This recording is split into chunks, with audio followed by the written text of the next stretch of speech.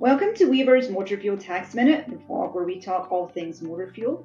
Today, Kelly is going to give us an update on the Georgia fuel tax. Kelly, what is going on there? It seems like it has been suspended forever. It really has. And finally, we just got past the last suspension. It ended on November 29th.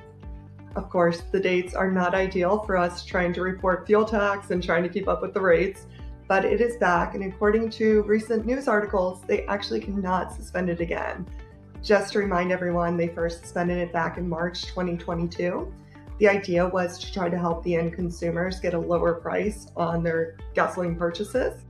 And they've been extending it continuously on and off. So we will see what happens in the new year, but right now it looks like we will all be reporting back to normal for Georgia. Well, that's good to hear, Kelly, because we want to be back to normal, right? Yes.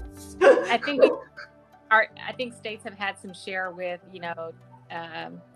tax fuel holiday, or gas suspension. So I think everybody's just ready to get back to normal. So yes, even if we don't like the prices we're seeing. Well, yeah, that's true. This concludes our Motor Fuel Tax Minute. Thank you for joining.